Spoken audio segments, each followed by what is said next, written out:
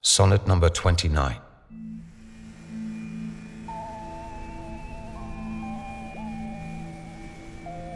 When in disgrace with fortune and men's eyes, I all alone beweep my outcast state, and trouble deaf heaven with my bootless cries, and look upon myself and curse my fate, wishing me like to one more rich in hope, featured like him with friends possessed, desiring this man's art and that man's scope, with what I most enjoy, contented least.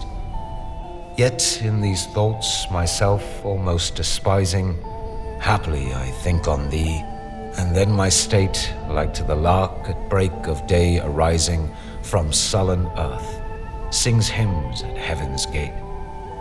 For thy sweet love remembered such wealth brings, that then I scorn to change my state with kings.